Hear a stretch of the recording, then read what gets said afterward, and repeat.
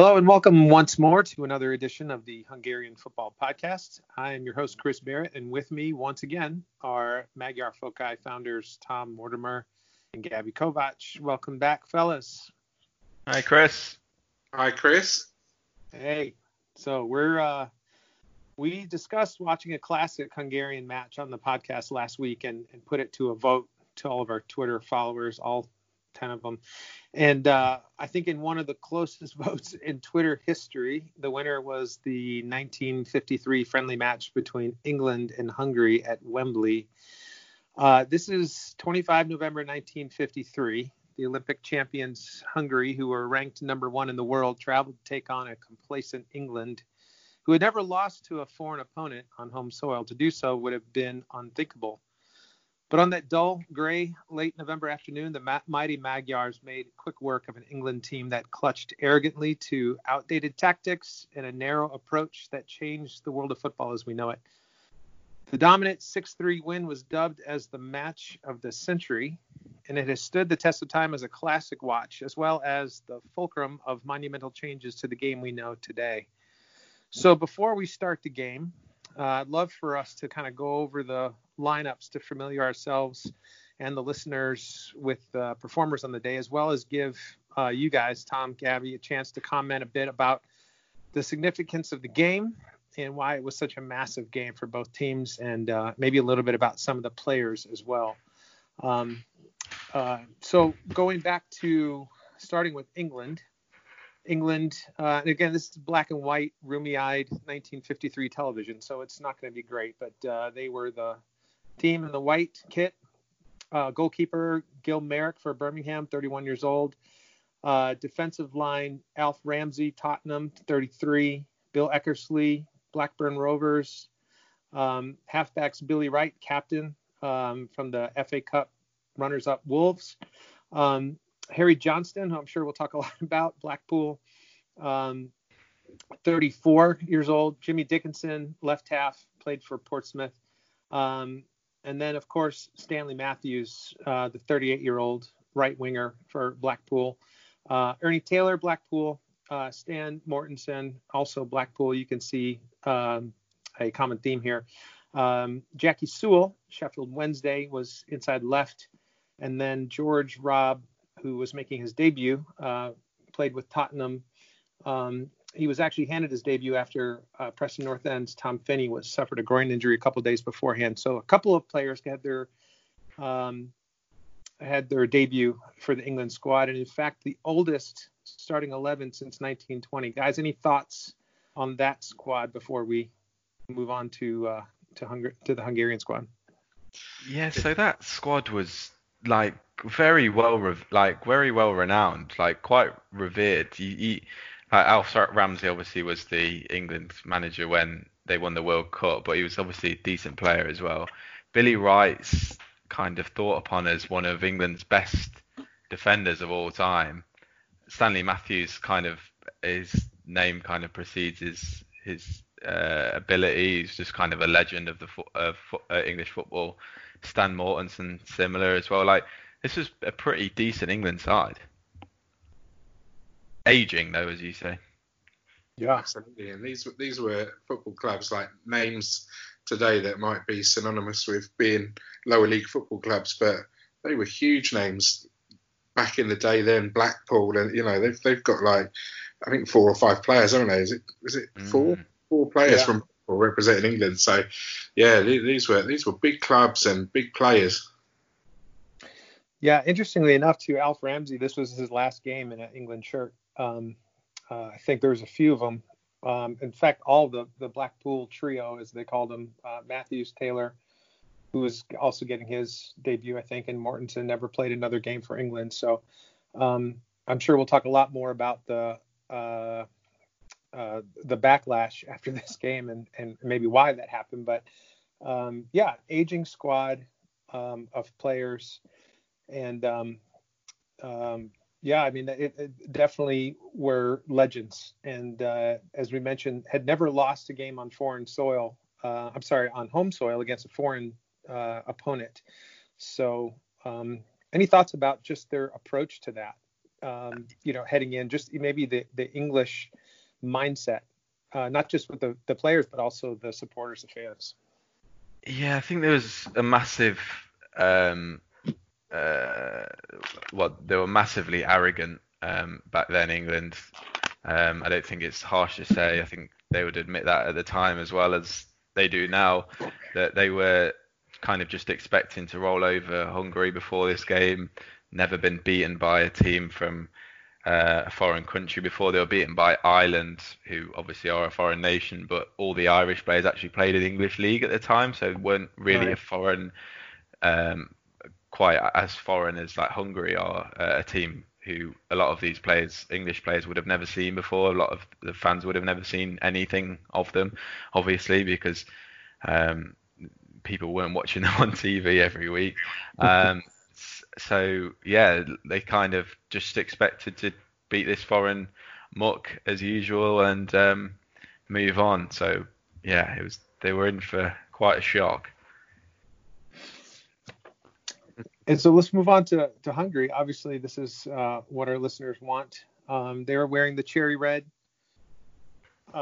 kit, and it just looks like gray.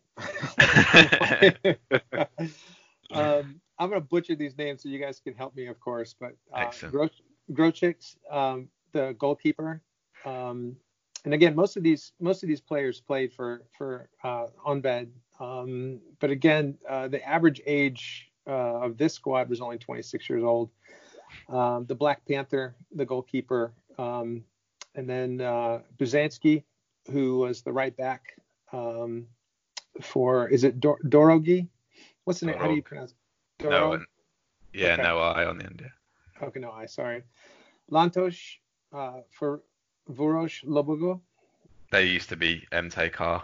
There you go, MTK. No wonder that's where Hiraguti Nandor played, right? Yeah, exactly. Bonus points for what Vorosh Lobogo means. What's that? Bonus points for what Vorosh Lobogo means. Okay, well, we'll get back to you at the end so that people can think it through, and then if they get it before we get to the end of the lineup, then we'll go there. You had Laurent playing center half. Obviously, Bošík he was the captain for Honvéd.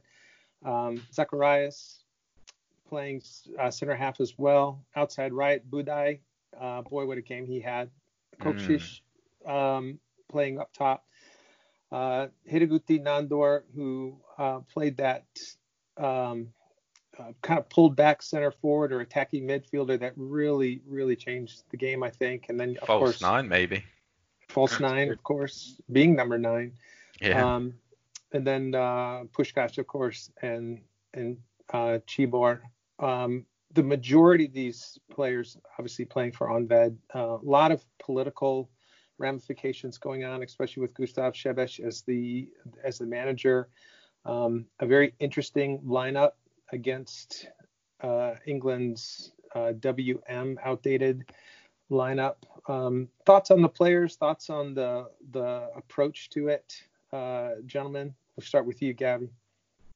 Well, these guys, unlike England, whose players were sort of, new, like you said, new caps here and there, and players coming in all the time. Where this Hungarian team had been together for like 4 years, something like that. And leading up to the game, it's strange because the results that of teams like of any note weren't particularly sort of outstanding in that year. They had a 1-1 draw with Austria, a 4-2 win against Sweden.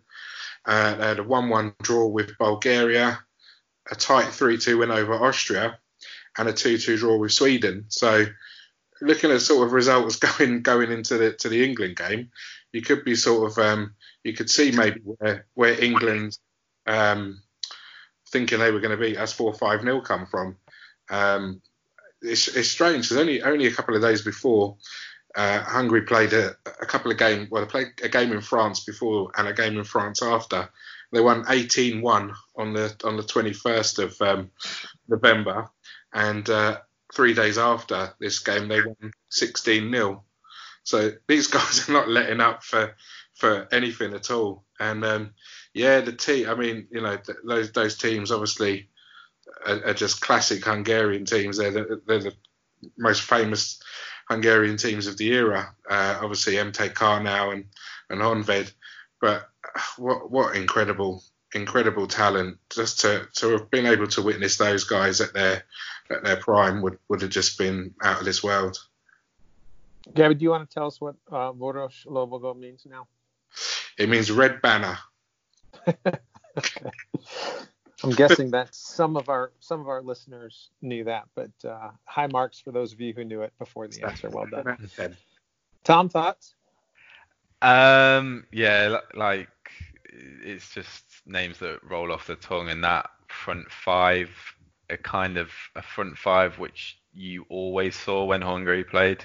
A few of the other guys were kind of a little bit interchangeable, but Budai, Kocic, Hideguti, Puskás, Sibor, it's just class. Like, and I think you will see when the game starts and the ball goes over to Budai and it just traps it perfectly straight away. You're just like, Jesus, like almost like taken away, because you see the game, it's so old, and you just expect it to be a little bit rubbish. You kind of expect that when you watch old football, but when you see that first touch, you're like, oh God, these guys, they're actually class. Like, not even for their era, they are just truly like world-class team. And at this stage, like Gabby said, that the guys have been together for about 4 years, similar names pretty much every game, and they've been on a run for that 4 years of, I don't know, what was it, 40 games unbeaten by this point. So they might not have had the greatest year, but they were kind of at the peak of their powers and coming off the Olympics, and the Olympics, it's probably important to say that it was very important back then. It was as important potentially as the World Cup. Like, everyone wanted to win it. There was no restrictions like under 23s that there is now. I mean, South American teams still take it very seriously now, but even the European teams took it seriously back then. Hungary were a very, very good side, and in the World Cup they kind of showed that as well. Obviously not right to the end. Yeah, there's an interesting quote by a fellow named Norman Giller, who did a post-match report, and it said, Hungary play a flexible 4-2-4 formation and made England's 2-3-5 pattern seem about as useless as a hansom cab on a motorway, or as out of place as a hansom cab on a motorway. And I think we see that, like you said, from the very beginning. Players out of position, England defenders running around trying to mark a number as opposed to a player. It really is almost comical at times, isn't it? Yeah. And as we'll see, like 6-3 is flattering for England. Really is. Yeah. Yes. It genuinely is. Like 6-3 sounds like a battering, but like when Hungary played them the year after, just before the World Cup, it was 7-1. And like it could have been 7-1 in this game, to be honest. It feels like Hungary let off just to I don't know, maybe they were slipped a tenner each or something by the Queen, just to not demoralise the whole country or something. Yeah. I remember in the tunnel when Billy Wright had said when they were walking out of the tunnel, they looked down at the Hungarians, and they had these strange boots on. They said they looked like cutaway slippers, like really lightweight. Yeah. And he said to Stan Mortensen, "We should be all right here, Stan. They haven't got the proper kit." Yeah, there was a lot of interesting thoughts or talk before the match, even right up to the kickoff, where they were making fun of Puskás' size. Even saying that after the game, these fellas could have been from another planet.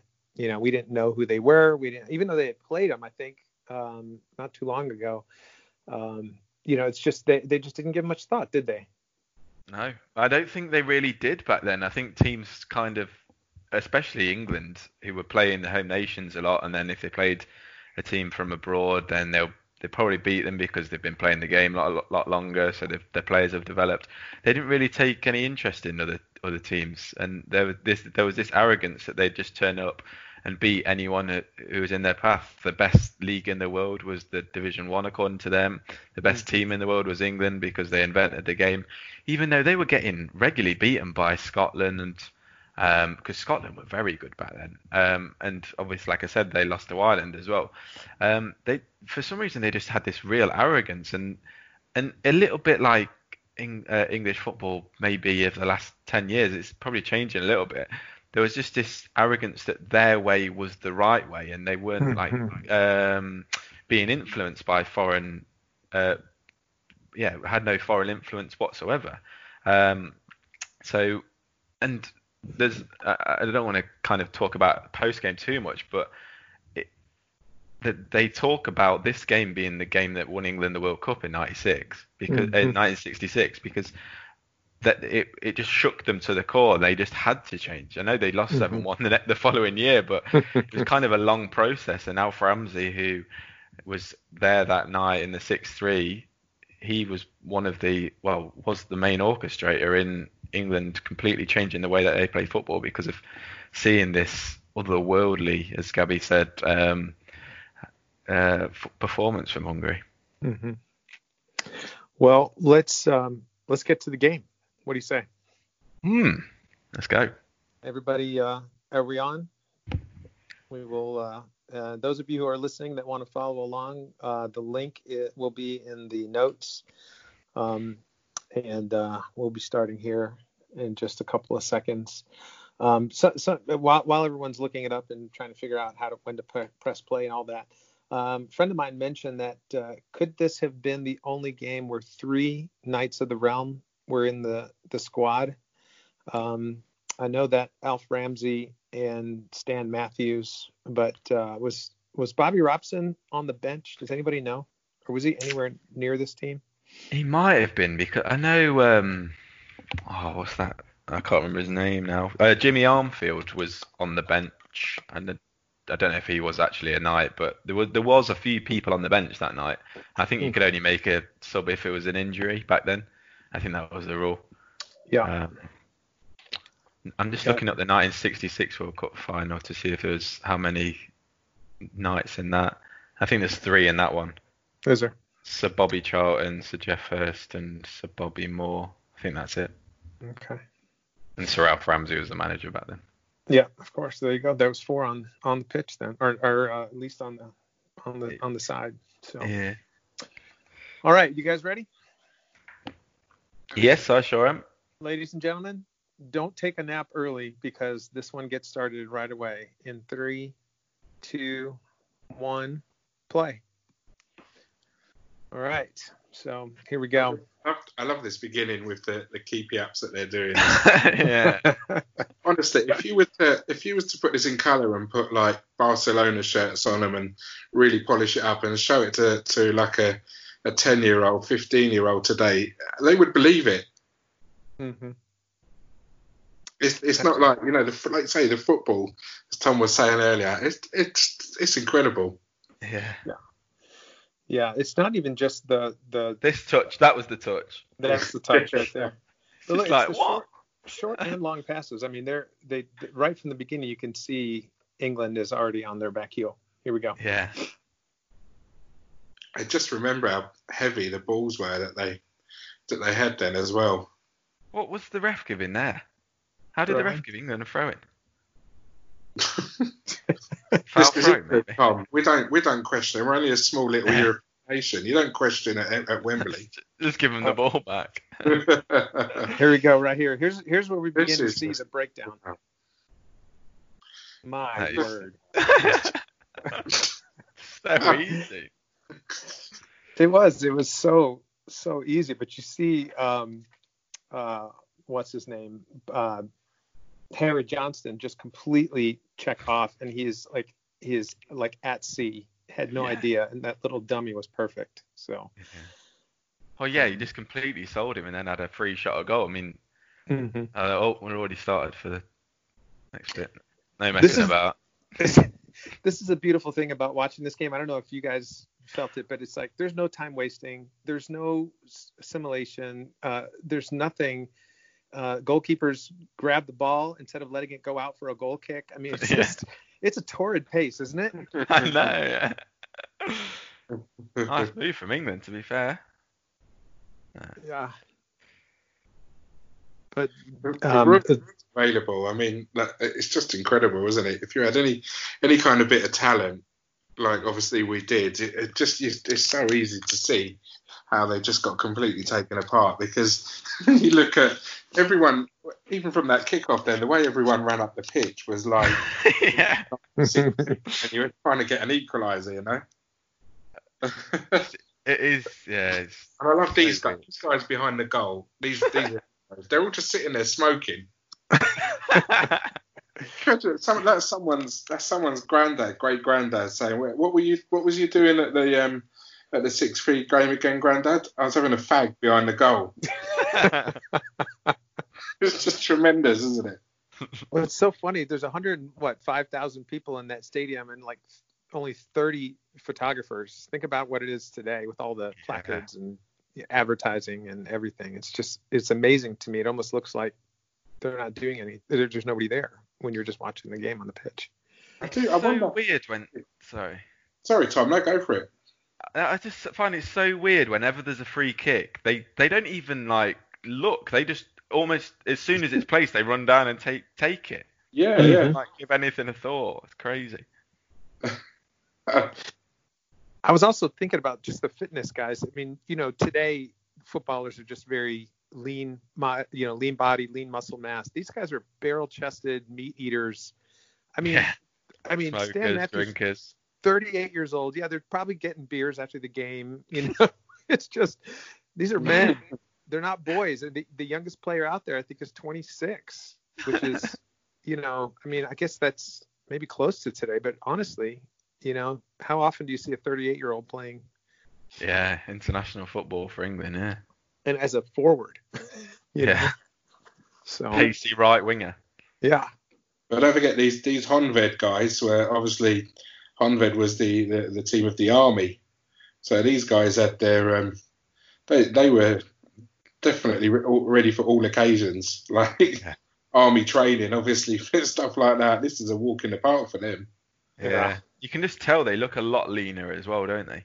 Mm-hmm. In England, I think maybe their shirts don't help, but they just look almost old, like a vets team. They all seem to be bolding, like Mortensen there. Is it Mortensen? Yeah, center hand or center forward. It's just getting on with the kick there because getting closed down. It's not even. It's just like aiming it at a particular area. It's how it always used to be. Even when I sort of grew up watching football in the 80s, the goalkeeper never used to aim for anyone. It was just a kick into a general area. Just suffocating defense here. I mean, England can get it to the edge of the box, and that's about it. I bet they're wondering why there's so many players back for Hungary. Mm-hmm. Yeah.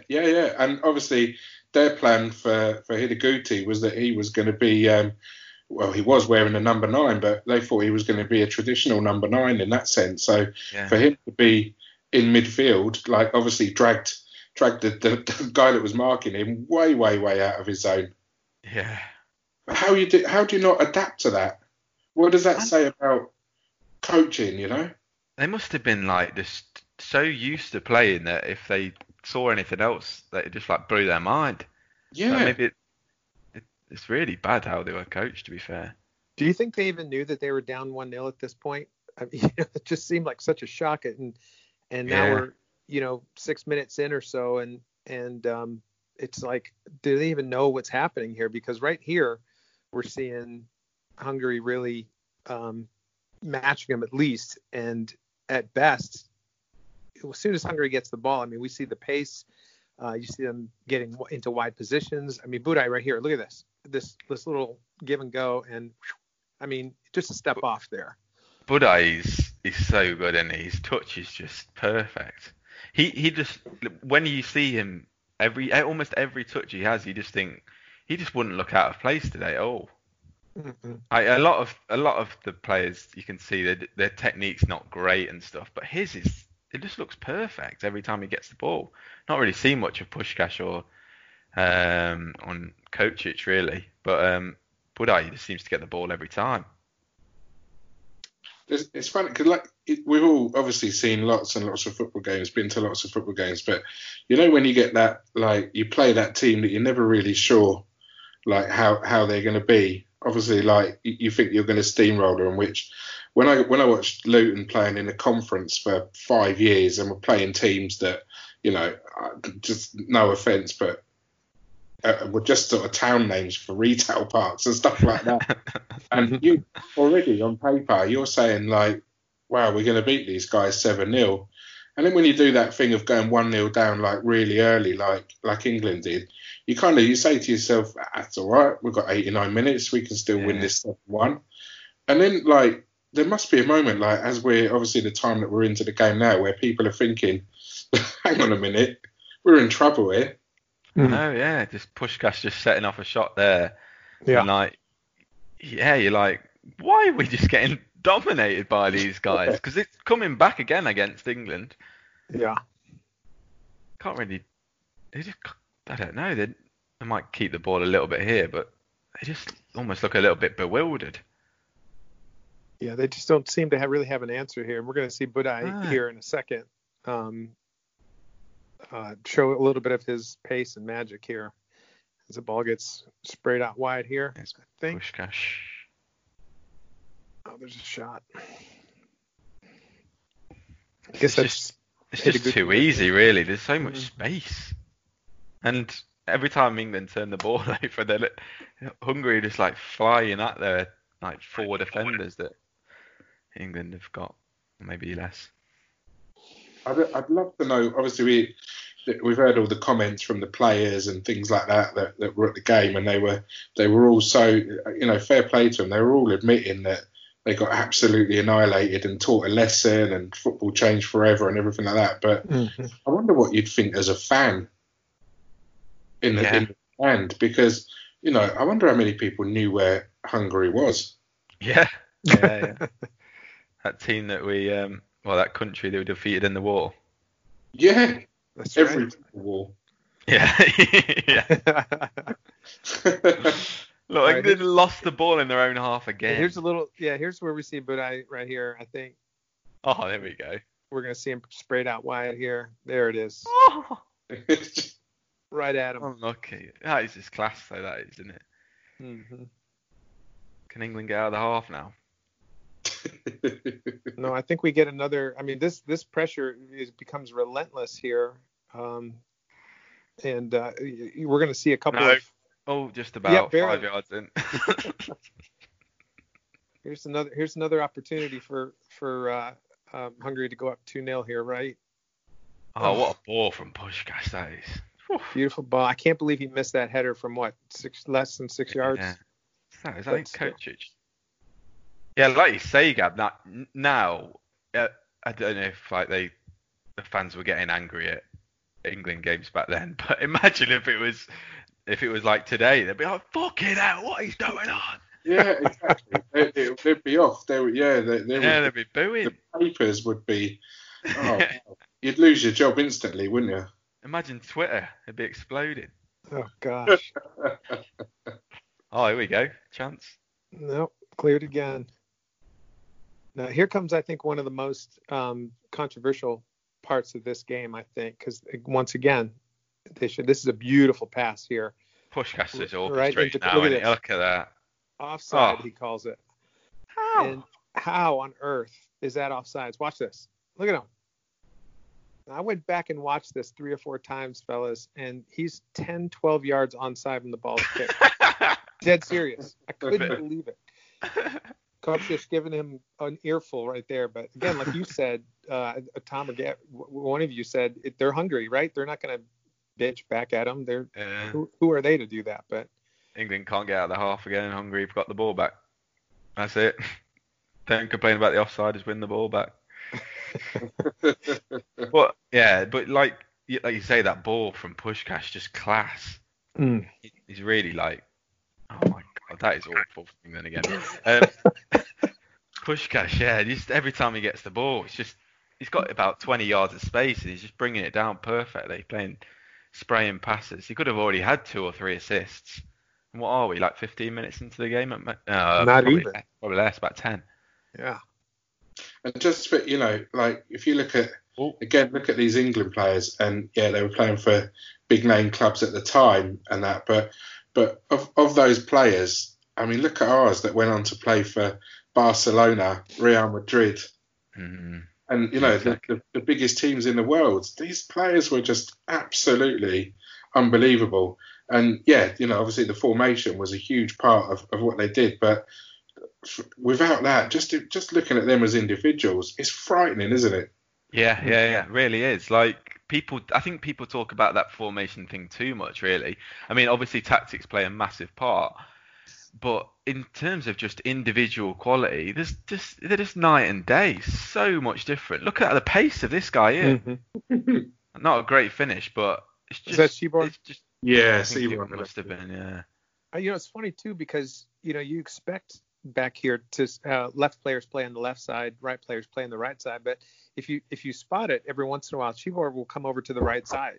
They were always interchangeable, those guys. It's so amazing at this point, right? At this time, this is total football before total football was a thing. Yeah. It was the precursor, really, because I think Johan Cruyff mentions it as well, that he used to see the Hungary team, and it was like you say, the precursor for total football. And people kind of always remember and talk up the Dutch sides of the 70s and the 80s, and fair play to them, but Hungary basically put that blueprint in place to begin with. It's a shame because now every single team in the world using that blueprint to hammer us like by 7 or 8. Yeah. But I think back to 90s, early 2000s England football, like they didn't seem to be interchangeable still at that day. Like players kind of had their rigid position, and especially in the league and stuff, almost seems like England didn't really learn massively from it in the first place. Like they never kind of went onto this total football kind of way of playing, whereas a lot of European nations did. But England kind of have always been quite rigid in their formations. Did you just see the toe bash from? Excellent. You know what? To talk of Seaboard, you were saying about the interchangeableness of it. There's an argument, like it's not necessarily a great big argument, but there's a guy called István Nyers who was another magnificent Hungarian player, and he played for during the time of this, he was playing for Inter Milan, and he scored about 130 goals in 150 appearances, something like that. He was something special, but he was stripped of his Hungarian nationality when he moved to France. Otherwise, he could have been this was a player that was absolutely off the scale as well, and arguably some would say better than Seaboard. Here's the leveler right here. Yeah. I think they're back in it, aren't they? Yeah. Again, beautiful ball by Johnston. I think that was his only redeeming moment of the game. That was Sewell that scored. But yeah, that's really it for them, isn't it? I mean, just the one time they caught him and they were able to take that chance. But as we see here, that doesn't last very long, does it? We've got this weird start where they've got 3 people on the ball, which I've never seen. It's weird, isn't it? They just play it forward. Look at that. Yeah, here we go. Like Gab says as well, like it wasn't just like I read Brian Glanville article a couple of days ago just to kind of remind myself of this whole thing. And he was saying, and when Hungary were in the next World Cup, when Hungary were in the 1958 World Cup, they were nothing. It was kind of a team that came together and then disbanded, and then they were never the same again. But it's important to remember that like Hungary in the 30s, the 40s, early 50s were class. Like this wasn't just a one-off. Like the reason why Hungary in the 58 World Cup kind of weren't at their best was because of all the political stuff going on. And if you look at Hungary's record after the 54 World Cup, they were class again. They barely lost a game. It took about 20, 30 games again until they lost another one. And in the 30s, the 40s, if it wasn't for 2 world wars, Hungary probably would have won both World Cups again.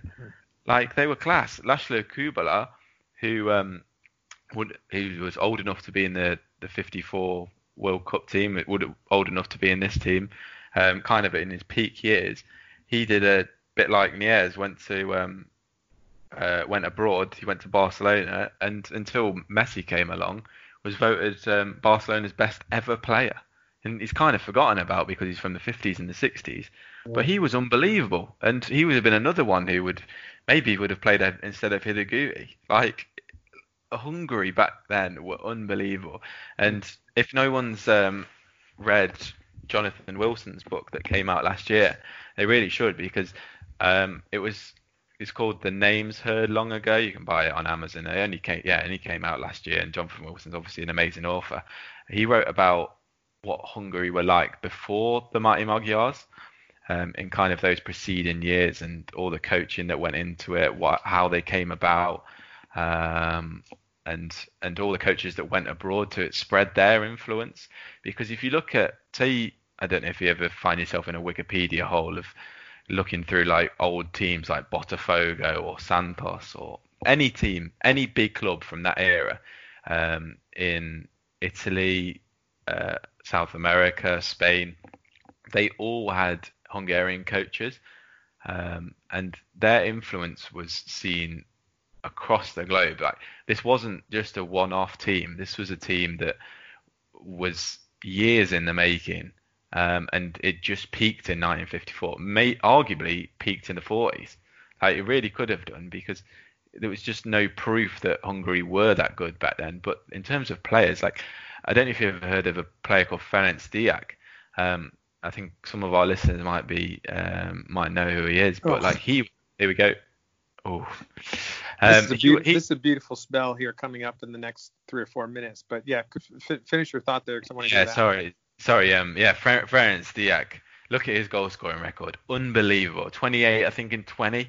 I think he only didn't score in 4 games, and he got sent off in one of them. Like, he was almost part of this Mighty Magyar team, but I think he turned to alcoholism by this point. But like, he was unbelievable. Like, Hungarian league was unbelievable back then. Like, that's something that shouldn't be forgotten about either, because there was just player after player. It was like the Premier League of its time, but just not really known about because of the European Cup. But it wasn't a European Cup. But yeah, unbelievable Hungarian football was back then. Let's not forget as well that in the December of this year, when Honved came back to England to play Wolves in a friendly, that led to eventually the European Cup starting, which obviously we know is the Champions League today. So, you know, there's a huge that game was broadcast live on BBC as well. Yeah. Here we go, guys. This is where they don't let him out again, and we're going to see some more brilliance right here. That should have been a penalty, I think. Yeah, and then Puskás on the floor is just relentless. So that's Hideguti's second there. And, I mean, it's just, once again, well deserved at that point, too. You know, the ref tapping him on the back. Well played, mate. Telling him, let's get started. Again, it's pace, isn't it? Why are we wasting time? I'm like, there's no celebration. There's no time for fun. That's enough, guys. Gabby, you were saying something. Sorry, go ahead. Yeah, just saying, obviously, if you think, like, again, no one really knew who Hungary was back at the time when we played this game. And, you know, certainly no one would have known who Budapest Honved were. And they went to England in the December to play a friendly against Wolverhampton Wanderers. And despite, like, they were 2-0 up and cruising, but Wolves came back and won 3-2 in that game, which was seen as a little victory. Billy Wright was captain of Wolves, but that game led to the start of the European Cup. It was, you know, so again, another thing that Hungary's had a hand in. And it's just a shame that kind of the revolution and the fallout from that kind of came around at that stage, because there we go. Because Hungarian teams would have been a huge force. They could have stopped Real Madrid winning the 5 that they did at the start of that reign. Like if Honved were the force that they were in the early 50s, in the late 50s instead, when the European Cup was around, then they could have gobbled up the 5, to be fair, because Puskás wouldn't have been in that Real Madrid side, would he? He'd been in the Honved side. Exactly. Yeah, exactly. Yeah. Puskás went on to get capped by Spain as well. Yeah, no, exactly. Yeah, crazy. Played another World Cup. What's the best Puskás story you've heard? Because obviously, like, parents and everything like that love to tell you stories. What's the best one you've heard, Tom? I can't remember it from the. Take it a second to think about it, because we're about to see one of Puskás's best moments here. Me to think of that. Because this is one of the best goals you're about to see. If you've never watched this game and you don't know anything about it, look at that run from Budaj, by the way. Nice tackle too, to be fair. Yeah, it was, to be fair. But here again, I don't think they're able to get out too far. Yeah, that would have buoyed the fans in the stand, wouldn't it? Yeah. They're coming back and then shut down. So here's the beginning. Look at this. Perfect pass. Right, this looks like it's getting away. Chase down. So here we go.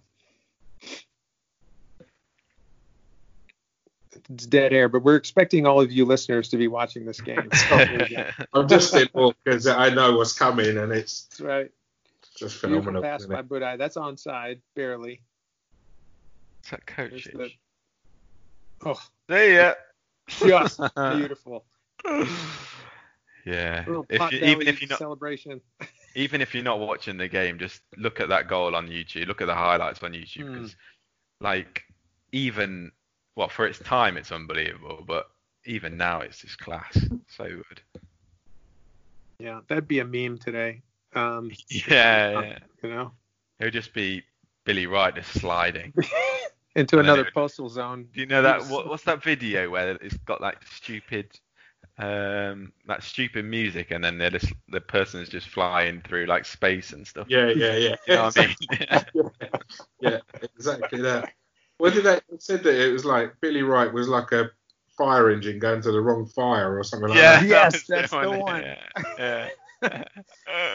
He ended up in another area code at that point. He was so far away. They need to sort replays out there, surely. That's your challenge now, though, Tom, to make a meme of that going. Yeah. Oh god, yeah. I reckon probably a meme generator that you can do it. Yeah. Just add flames to him as he's going by, Yeah. The ball turning into an inferno as it hits the top of the net. It's just gorgeous. Yeah. I don't think it's rude to say, but oh god, what's Grosic doing there? Jesus. He passed that one, didn't he? This is like rugby. He's being chased down like a fly half. He's played a great ball. Yeah. No foul there. I don't know what you had to do to get a foul in those days as well, and how there weren't more broken legs. Yeah. There's one play where what's his name? George Robb gets like hauled down in the second half, and there's no call, and I'm like, and he's not complaining. It's amazing.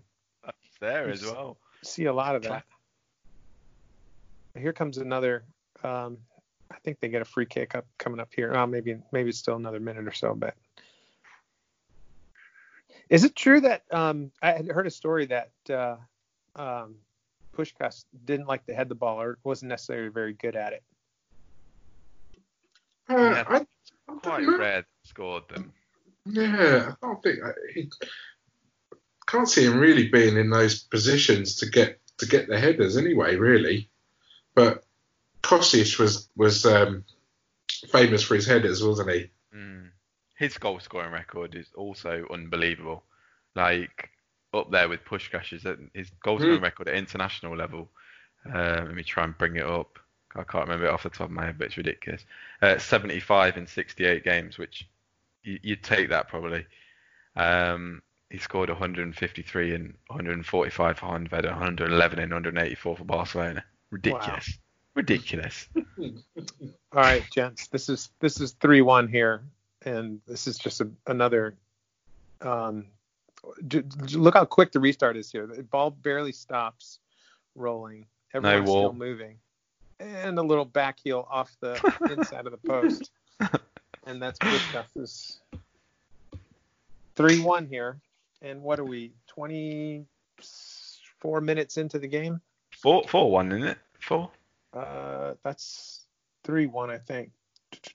Is it? Oh yeah, it's 4-1. That's right. Yeah. That's right. What am I thinking? I'm already losing track. I know. Yeah, it's because you don't see a replay, do you? Just starts up again. That's what it is. There's Referee no score. Player who scored on the back. That's it. That's how you know it's a goal. Gross throwing the ball like a beach ball at the beach. There's no. It's just funny. Everything is so different. It is in England, Hungary are flying forward again. Look at them. Honestly, this is. It's ridiculous how much better Hungary are in this. Mm-hmm. Like in terms of the style of play, the tactics, but in terms of individual quality, England looks shocking. Like really, the players just look bad. It takes them a long time to get the ball down and play, and then they usually just give it away. Yeah. And there they go, Hungary are going again. It's flying out. It's mid-season as well, isn't it? It's not like it's a out of season game. They're all playing football for their league clubs, and Yeah, exactly. Yeah, and it's Hungary are the away side as well. Look at this. They have nowhere to go. It's horrible, isn't it? Yeah. I wonder what the England fans would be at now. Like, you're either really angry at what you're seeing from England, but you might just be like, you probably, if you're used to seeing this England side all the time and their tactics, their ability, and you see this Hungary side, no wonder they think it's another world, because it's night and day. If you're used to seeing this all the time, you must think that these guys, like they come from the future. Here's Grocek's first real contribution here as he gets up and knocks away Alf Ramsey's long free kick here. That could have been dangerous, but quality keeping, yeah. And they push. Look at that. That's proper centre forward play. That. Yeah. They said that we might as well have been from Mars. Yeah, you can tell why though. You really can, because, like I say, you wouldn't have seen these much foreign football at all. You'd have only seen what you go to see on a Saturday or what you see from highlights on TV, or you wouldn't have seen anything like this. It's just incredible. I think, you can't overstate it enough just how incredible this is, and that's why it is talked about as the match of the century, especially from an English perspective, because nothing would have been seen like this before, and probably never since. Like, England have never been battered like this at home since or before, and then when they got battered 7-1 a year later, that still remains the highest ever loss for England. Like, it's crazy. But look at what we went on to do by beating Brazil, Germany 8-3 in the World Cup group game. 8-3. All right, the final is the final, and the result says that we lost 3-2. But we all know why we lost that game 3-2. Uruguay were big team back then as well. Holders, I think, weren't they? Or no, I don't think. But I think Brazil were the holders, weren't they? But Uruguay obviously up there and stuff. Yeah. So, like, we were absolutely demolishing teams. Oh no, sorry, Uruguay were the holders, and they beat Were they Brazil in the final holders? before, yeah. Wow. And we beat and Hungary beat the two finalists from the time before. And obviously in that final, Hungary were 2-0 up inside like 8 minutes. Yeah. Yeah, it can't be overstated just how good. I mean, it's obviously legendary, and everyone knows how good Hungary were, but like it shouldn't be forgotten just how good. It wasn't kind of a fluky team that stumbled its way to the final, or it wasn't just a team that had moments. They were just incredible. Like, Yeah, there's nothing anything. lucky about any of this stuff, and we're I mean we're watching a huge change in the way the game is being played, and that people watching this. I mean, first you have 100,000 people there, and word gets out quickly. And you guys were saying about Kokcic, his penchant for headers here. We're about to see it, another one here that should have been another goal. And we're talking with the offside goal that was ruled out. It should be 5-1. Another, they had another chance that should have been 6-1. This should be 7-1 right here. Here's Budai with a corner coming up here. I don't know if you guys are still on the same with me, but yeah. Free header right here, right at the keeper. That should be, probably another one. So it's just it's men among boys, right? You can tell Hungary have kind of the past 2 or 3 minutes they're kind of slowing the game down a bit as well, because I think they've just realised how easy it is. That like even in the final third, they're just passing it around with such composure and just ease. What a big draw it was! Like the fact that 105,000 people turned up to watch England play Hungary that they knew nothing about. Yeah. Imagine what would England v San Marino get at Wembley? Yeah. Whoever turned up today and thought, I need to go and see this. Wow. Yeah. Treated. To say that I was there.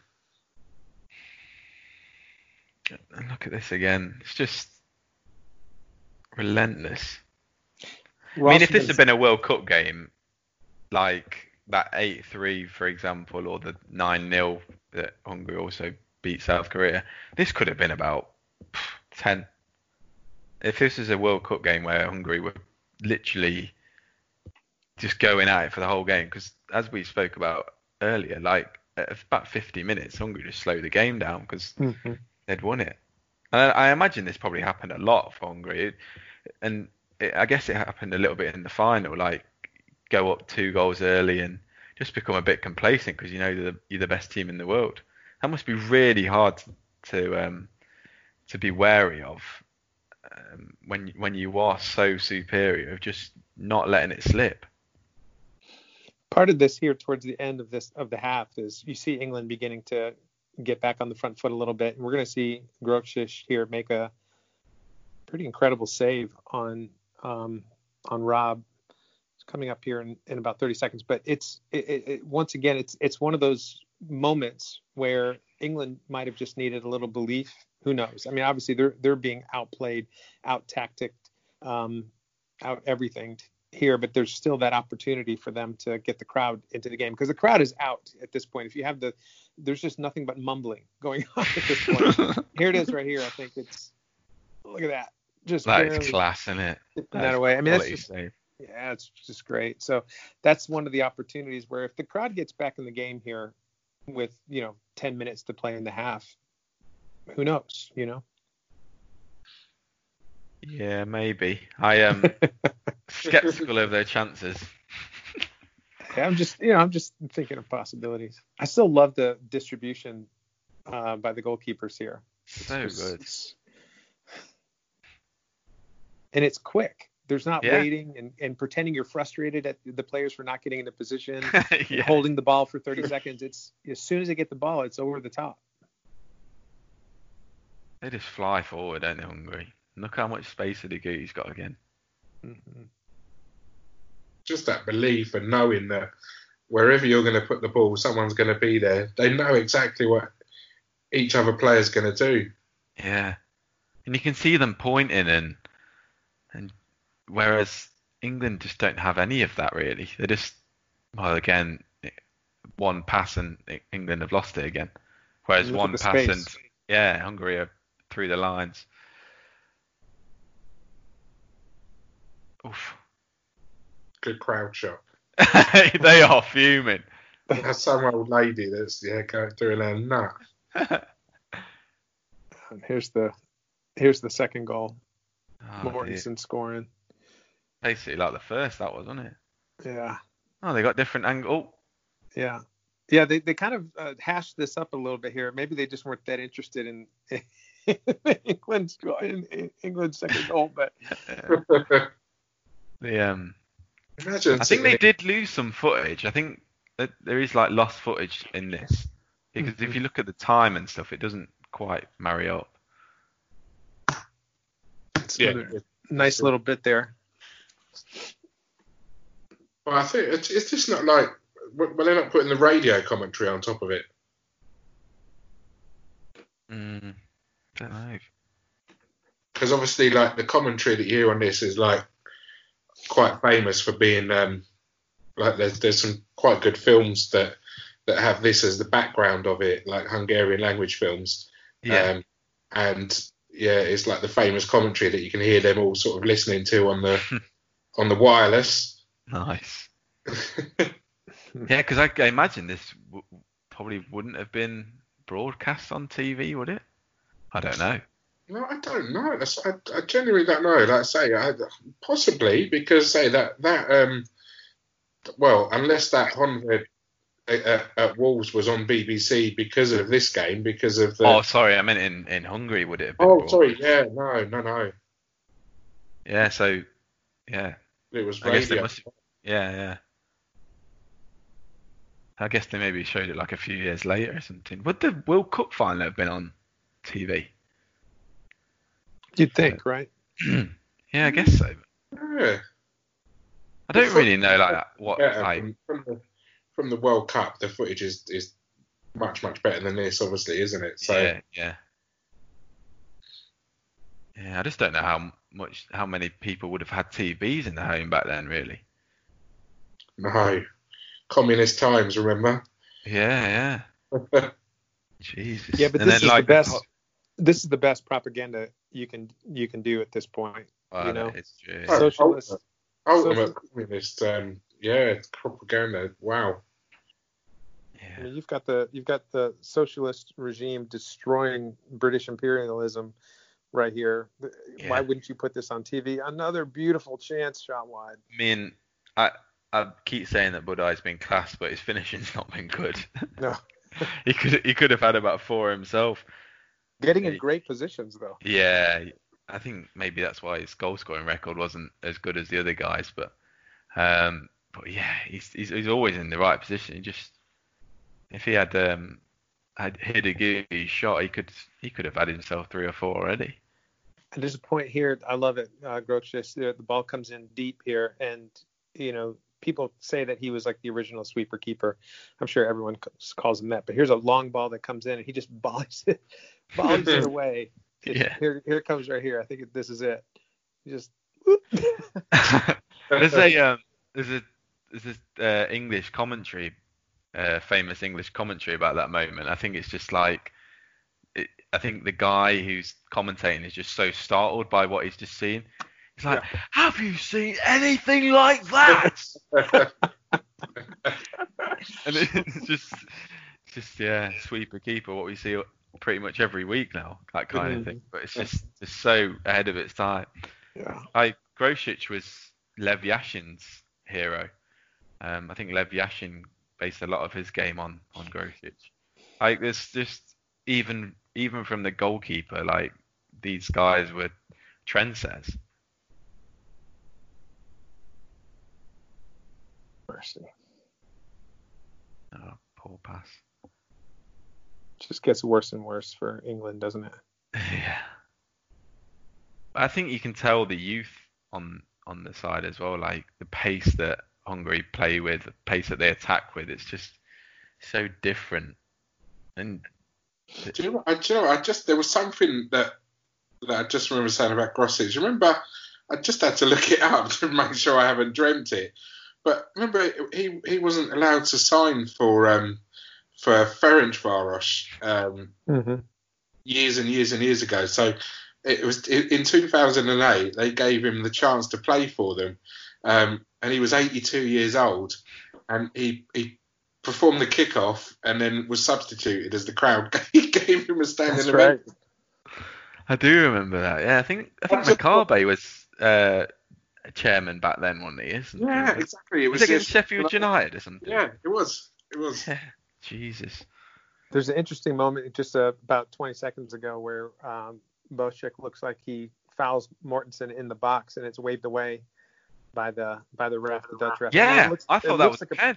Yeah, it definitely looks like a pen, and I'm wondering if that was done to make up for the offside goal. Yeah, maybe even things out. That'd have been 4-3.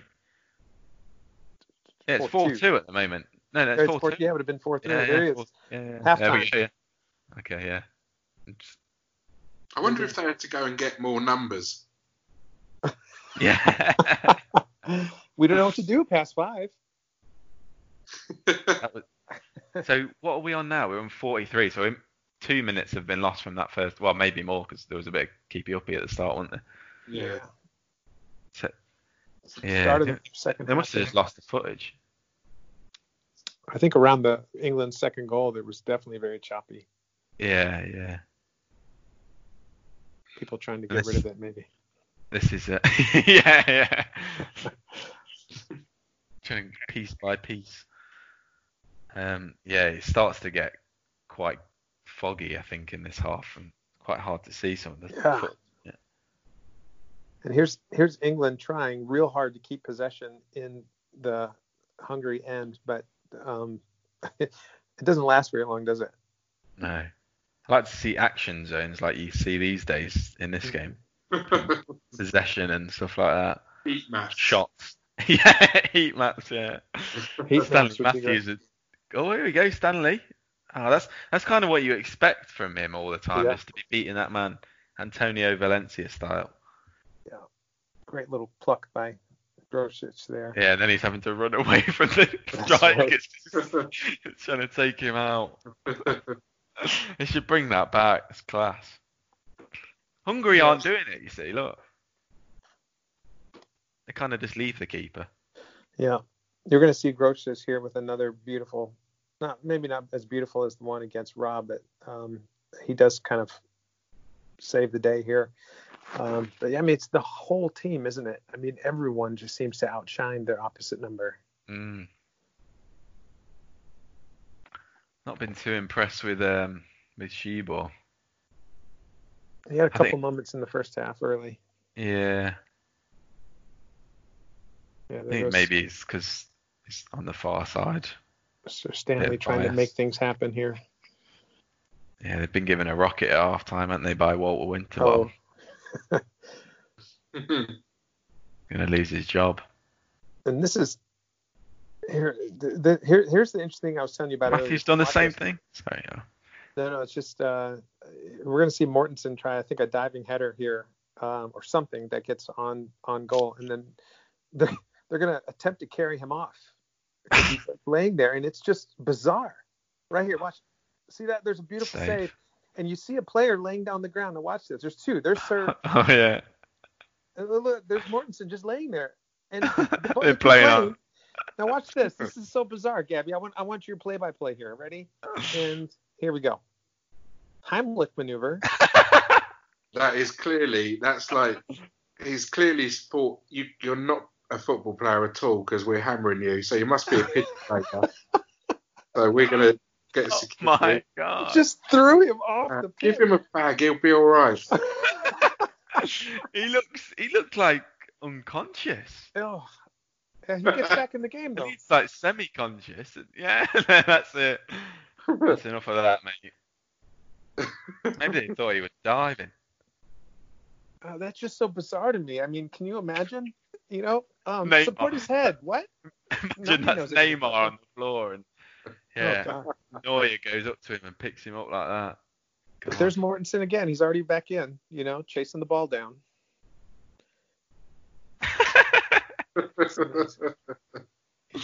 No wonder all these players have got dementia and stuff. Jeez. Is it weird to see the goalkeeper pick up the ball and on back pass too? Yeah, no, yeah, you forget about that, don't you? Look at that. Coverage is getting. You know what? It used to be like, it used to be the greatest way to waste time. Keeper would pick it up, bounce it 3 times, hold on to it, roll it down, kick it upfield. It wastes so much time, but we're not even using that as a tactic here at all. It's like it's a potato. I think it was the 1990 World Cup where that was it. And there's so many 0-0, 1-1 draws because of all the time wasting. I just that was on today actually on English TV, the England versus West Germany game. Oh, the 90 World Cup. Okay, this looks like a nuclear bomb just blew up. Yeah. Look at that. This is all radioactive communist radio waves trying to brainwash everyone. All right. I think we're getting close to the 5th goal here. Oh, nice little ball played in's really nice. Oh, poor pipe. Here we go.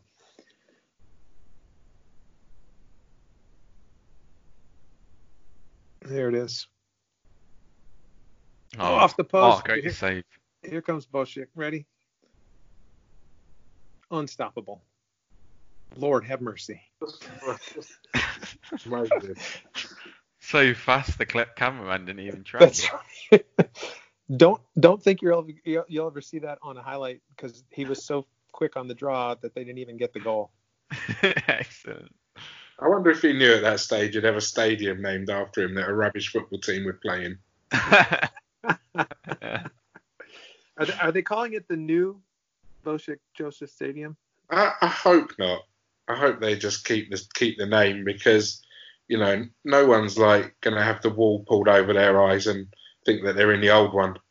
So just keep it like that. I hope so. I really hope so. As long as it's not the Tesco Arena or the Walmart Arena. Oh my God. Something, you know. We haven't had that many name changes for a while. Like Hungarian clubs change names at the drop of a hat, but we haven't seemed to be a bit stable with that at a minute. Vidi, I guess. Yeah, well, yeah, but in terms of sponsors rather than. Yeah, we need some more like mega forces and stuff, don't we? For as long as I can remember, it was Teva, wasn't it?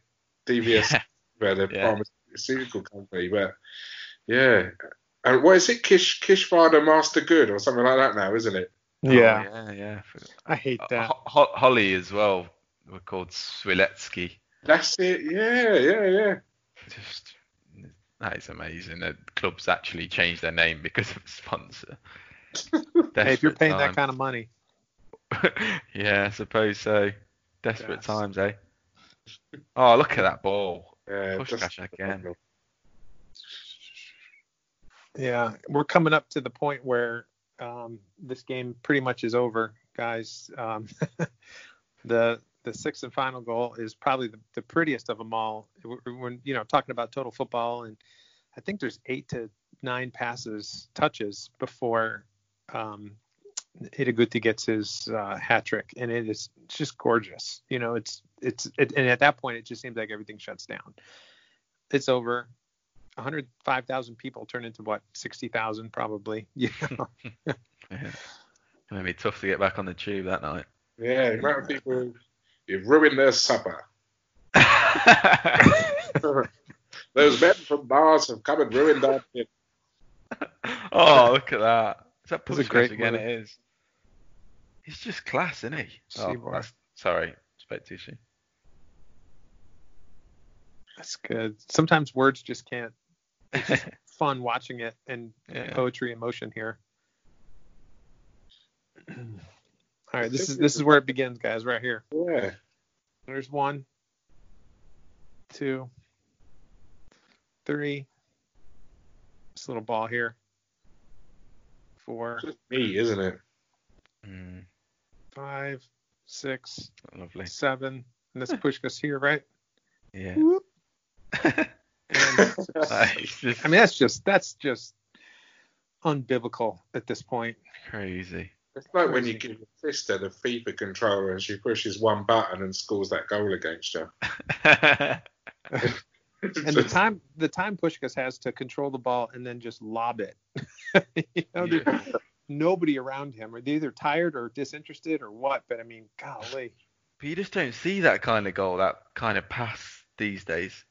I mean, the precision to play that ball is just it's so delicate. It's just class. It just take my 53 minutes gone. Yeah, exactly. Yeah. Grosic still hurrying up his kicks to get it forward. They want 10. I'm sure at half they were thinking we could score 10 against these guys. They should have just kept annihilating. That's what Shebe should have said. He's just go and embarrass these guys. Yeah. Well, I think they succeeded in embarrassing them, but it could have been much worse. Yeah, could have humiliated them. Oh, there we go. I guess another chance here. Oh, well, that could have been 9. Brave keeping. Well, with this game petering out, and we know that England does get one more later on from the penalty spot, with Grosic's probably leaving because of an injury. I think that's the only substitution in the entire game, is just him leaving with about 10 minutes to play or something like that. Let's look to the aftermath of this game as we're watching Hungary here continue to dominate. What do you guys feel really came about after this game, from the whole culture to the way teams, and we talked a little bit about how teams have adapted and all that, and this was maybe the turning point to that, but what are your thoughts? So in terms of the way that I think football was analysed in kind of, I think they call it the Danubian school, because Austria were also a massive football force back then. They had the Wonder Team, they called them, and they were big in the 40s and 30s. And I said, obviously Hungary were really good back then, but Austria were equally as good. And every time Austria and Hungary played after they broke up, they were all amazing games, and they were two of the best teams in the world. But the way that they analysed and kind of treated football in those countries was very different to the way that English people kind of analysed it, and still do, I think, to a point. England have kind of been always kind of treated it as like a pub thing, and you go to the pub and you talk about it, you have a few pints. It's not kind of an intellectual kind of sport, whereas in Hungary and in Austria back then it was kind of an intellectual pursuit, and like coffee shops and stuff were kind of the places where football was discussed. So Jonathan Wilson talks about it really well in his book and in Behind the Iron Curtain, that the tactics were kind of discussed around coffee tables, guys just with the sorry, Alf Ramsey's just scored in the game that I'm watching after an awful mistake by Grosic. The formations and the tactics were kind of written down and discussed in small groups, whereas that culture in England didn't really exist, and maybe it still doesn't exist today. And I think only now in this country, with this country being England, with the rise of the internet, are people kind of pursuing it in an intellectual way again, and people might see that as boring. Like, some people might think that like tactics nerds and stats nerds are a boring way of looking at it, but there needs to be room for that. I think just because it takes the game forward, it develops it, and the way that English football has come on over the last 10 years has been almost down to the fact that it's been intellectualized, whereas that was the case in the 30s, the 40s, the 50s. in within Hungary and to a lesser extent Austria as well. And I think that was kind of the cultural difference back then and probably still today as well.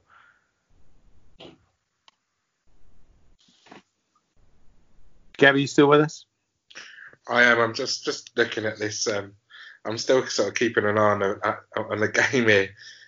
Tom's summed that up absolutely beautifully. It's I couldn't do those words any justice at all. That's just perfect. I've obviously learned all this mostly from Jonathan Wilson. Like you got to read his books. Like I say, the Names Heard Long Ago is a classic, which only came out like a year ago. And Behind the Iron Curtain, it's not all about Hungarian football, but it's mostly behind talking about communist football. And there's a whole chapter on how's he missed that? Is that Budai That's 11, again? I think, guys. That would have been 11. And Behind the Iron Curtain, you've got to read that. Even if you just read the chapter on Hungary alone, is class. It's great for all that history stuff. There's a couple of other books out there on Hungarian football history, which in English. There's one that came out last year, which I'll tell you to swerve. It's called The Mighty Magyars. It's supposed to be a non-fiction book, but it's got a lot of fictionalized stuff in there. It's kind of half-truths. I'd avoid that one. But Erbstein, the one written by Dominic Bliss, is class. Like, I couldn't believe how good that was in terms of how much background it gave you into Hungarian football at the time. And also, if I can imagine there's a lot of Hungarian Americans listening, it's great for American football history. Like there's some really interesting cultural references in there.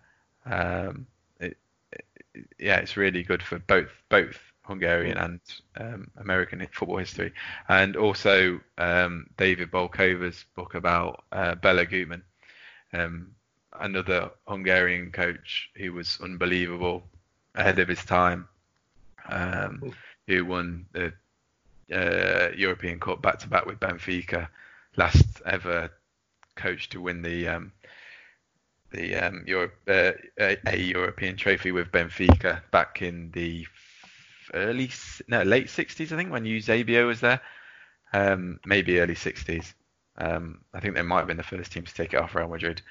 Another great book, and Bela Gutmann and Erbstein were both Holocaust survivors as well, so their story is even more interesting. And that's kind of a thing at which Hungarian football also really struggled with after World War II, is that so many of that population, coaches in terms of Erbstein and Gutmann are just two examples, and players were decimated after the war. And obviously the Hungarian Jewish population were a lot of Hungary's leading lights in like academia as well as in terms of sport as well, and that was decimated. So for Hungary to still be at the top of the sport after World War II, after what had happened to Hungary, ravaged by the war, it's incredible.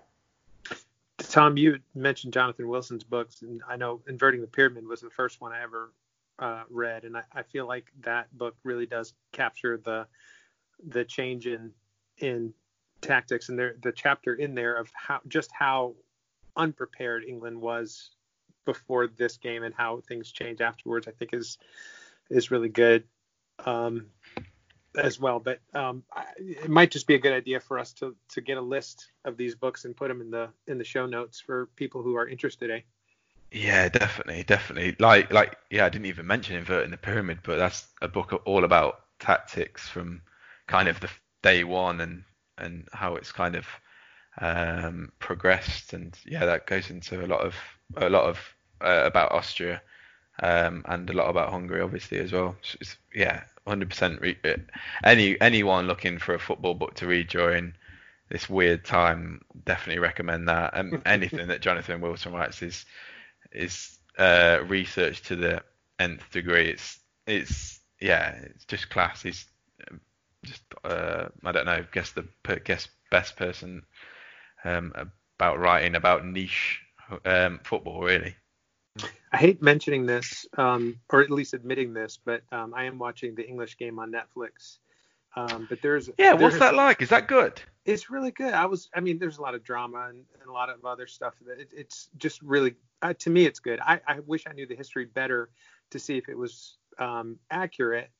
But it starts with the Old Etonians winning the FA Cup, and the Milltowns kind of coming to power, not to power, but at least getting the opportunity to be able to play some of these upper crust teams. And there's a fellow from Partick that comes down and plays for Darwin FC, and he's talking to the Mill manager, who's kind of the owner of the club, and he's explaining to him, we're going to play a certain tactic, and the guy looks at him and he says, we always play 6 up front.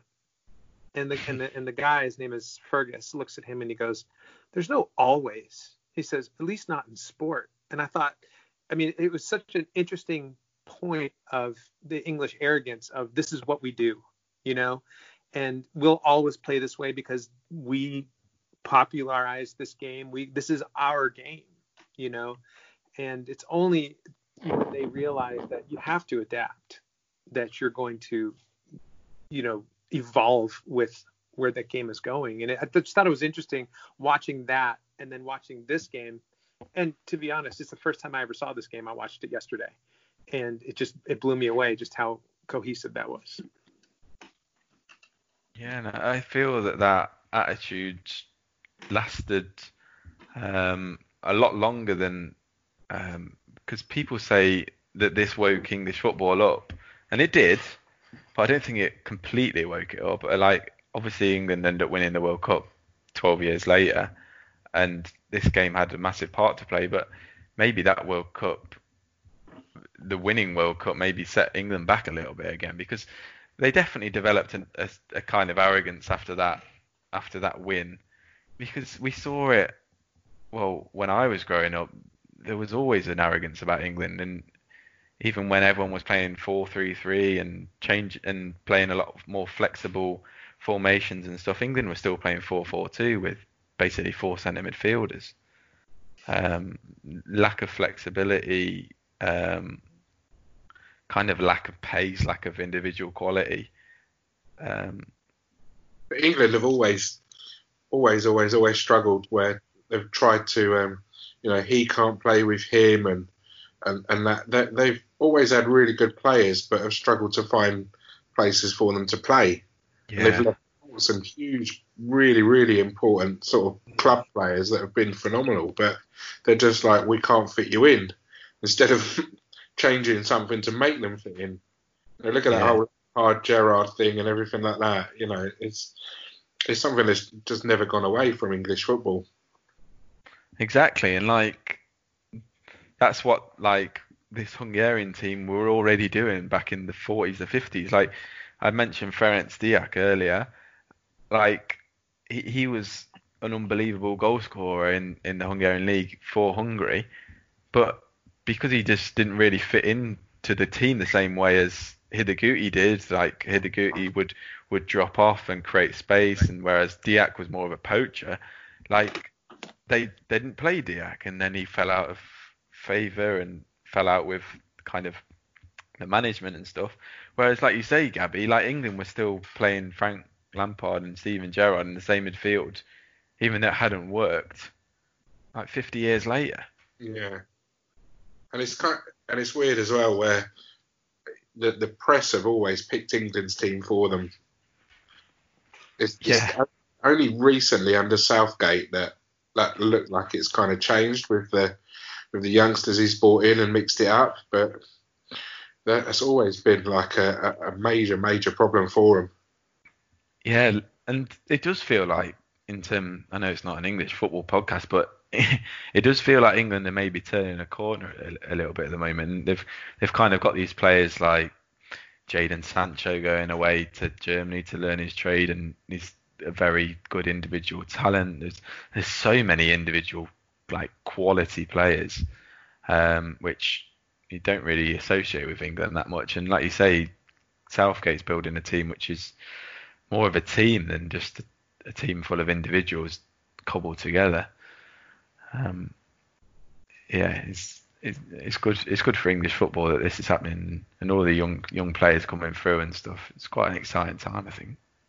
Definitely. Guys, we've got a couple of questions from our Twitter folks. I don't know if you have them there. Do you have them in front of you? I don't. No, not myself. No. Okay, give me 1 second. I know I've got them here. But first of all, I think we've done fairly well in getting a little more interest in this with the pandemic, of course. our our viewers have just climbed. I think people are just bored as all get out, and all of a sudden we're getting people actually listening, which is fun. I'm guessing it's really more of you guys being around. That's the main thing. Let me see. Let's see. All right. First question that I can find. Do you think there's still a typical Hungarian style, or should we follow other European methods? Whew. Who asked this? Off the bat. Who asked this? Sergo Andras. It wasn't Bernd Stork. I don't feel like there is anymore. I really don't. I think it's long gone that there's a Hungarian style. I think early 90s you probably saw a very workman-like side, and yeah, I don't think there is. Should we follow European methods though? I think for sure. I think the method that we should be kind of following myself would be like Atletico Madrid kind of style, very defensive but very high tempo, crazy pressure, like almost like a team full of Matej Puckais, just harassing, playing short passes, defending deep, nasty. I just don't feel like we've got that much nastiness in us, to be fair. But like it comes out at times. You see in that Croatia game, you see like the spirit and stuff. That's how I'd play my team. And I think Rossi's kind of got the similar personality as Simeone, not as quite as much as a bastard, but he's got a nasty side to him, which I think good. And I think that kind of rubs off a little bit on the players. I feel like we have a lot of placid characters, and I think they can be a bit nasty. And I think if we were to follow anyone's method, I would say someone like Atletico Madrid or I think they're kind of like the peak of what they do.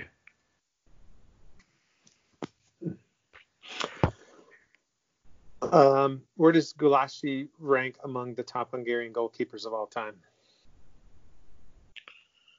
We haven't had that many goalkeepers, to be fair. That have, you get the number one slot, you're normally good to go, aren't you? You know, Kirai is unbelievable the way his career has been for Hungary. Peter Distel. Yeah. We've had some great goalkeepers. We really, really have. But as Tom mentioned on the last pod, international, not good. League, fantastic. So best Hungarian goalkeeper playing league football, he's right up there. Best Hungarian playing international football, not even close for me. Yeah. I mean, you've got even like keepers of the 90s. Martin Fulop would be ahead. God rest his soul. But I think he'd be ahead of Gulácsi. Well, certainly ahead of Gulácsi at the moment. But yeah, like you say, you think at club level, he'd probably be up there already.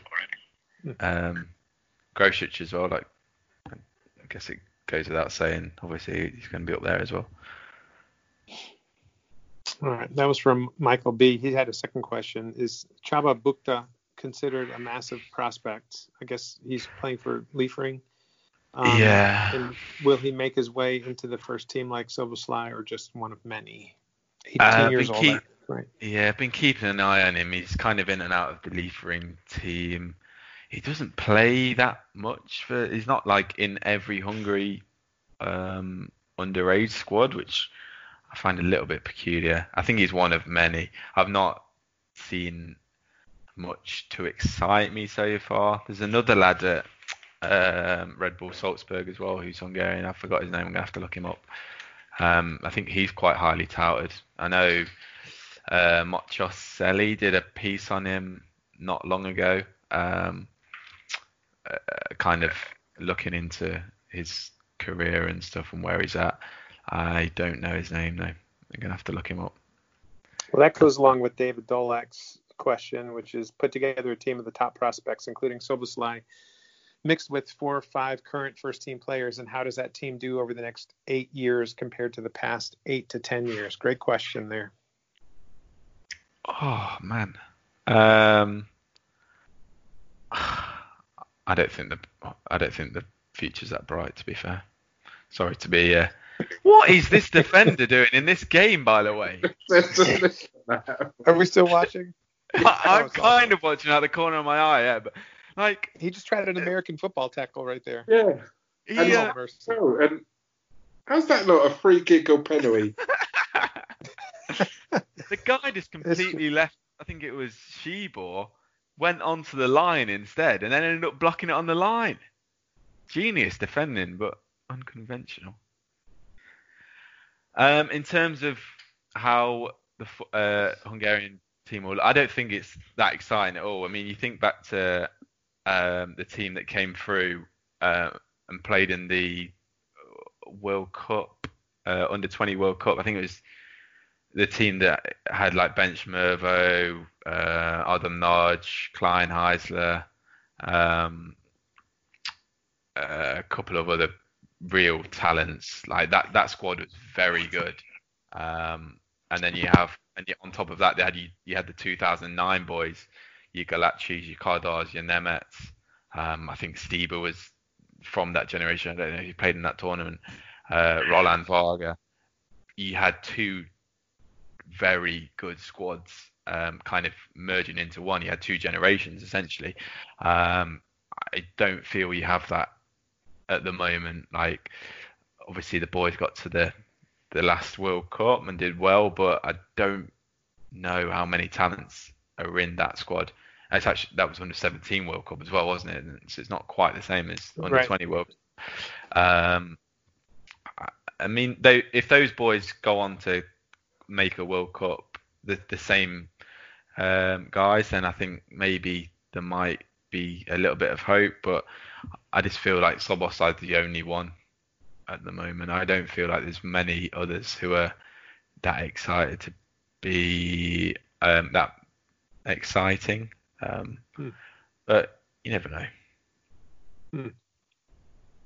I feel there's going to be a drop off though. Like you back 4 is kind of oldish. Like you've got what is Orban 26, 27, Kadar 30-ish, Barat 30-ish. There's not much coming through in defence. And Besher, I guess, another under 20 World Cup player. Yeah, I don't know. You might disagree, you too. No, I agree with you totally, and it's that whole, this mentality that the youngsters seem to have. If they get taken to a club abroad, whether it be Austria or wherever they tend to go, and they're going to be earning decent money. If it doesn't work out for them there, they've just got that attitude that I'll go and play football back in Hungary. Nothing's going to be expected of me there, and I'll still earn half decent money for kicking a football about. So it's like almost as if they're just sitting back and having that payday before it don't work out for them ultimately. Yeah, I think they feel like they've made it a little bit when that's the first step. Like you've made that bit, great. Now it's time to really kick on. Essentially, you don't become a superstar. You don't become a first teamer by just signing for the club. You see a lot of random ones pop up in England. There was a couple of young lads at Stoke. Zereto, who's gone back to Frodi. Yeah, and they don't seem to make it. Maybe they're not good enough. Maybe they've not got the right mentality. Maybe they've not got the look that they need to get into the first team. Whatever it is, I think it's quite, yeah.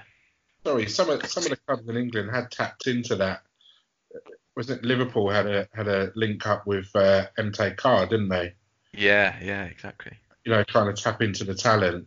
Mm-hmm. And clearly that's, hoping that that's going to be the next best thing, but it's not quite the same as having like young Ajax or something like that as feeding players into you, as they soon sort of realised. Yeah. And speaking of Stoke, this is just a random piece of trivia that I found out while I was doing a little research of this game. Stanley Matthews, obviously, who played for them. Did you know that his ashes are buried under the center circle at Stokes Britannia Stadium? Oh, really? Yeah. Wow. That's kind of creepy, but worse has been done, I guess. I don't know. I think he played till he was like 48 or something, didn't he? Yeah, well, he's 38 in this game. Yeah. Yeah, I mean, it's crazy. Still looks good too. Yeah, he's one of the better players England have got, I think. Yeah. I'm watching the end here, guys, and they're not even pushing up anymore, and every ball that's going in is not being claimed by Merrick. I mean, this looks horrible. Yeah, and Hungary aren't really like playing that properly. The stands are completely empty, doesn't it? Oh, what a save! Puskás just running it all again. Oh, this is crazy. That should have been 12, I think. I'm trying to count, guys. Yeah. I mean, it's really, really horrible. Yeah, I'd like to see the stat of big chances or whatever they call it, like big chances created or whatever, because it must be 15, 20. I think I saw 35 shots on for Hungary to 5 for England. Oh my I could God. be wrong, but I mean that was. Feels like it. It's horrible.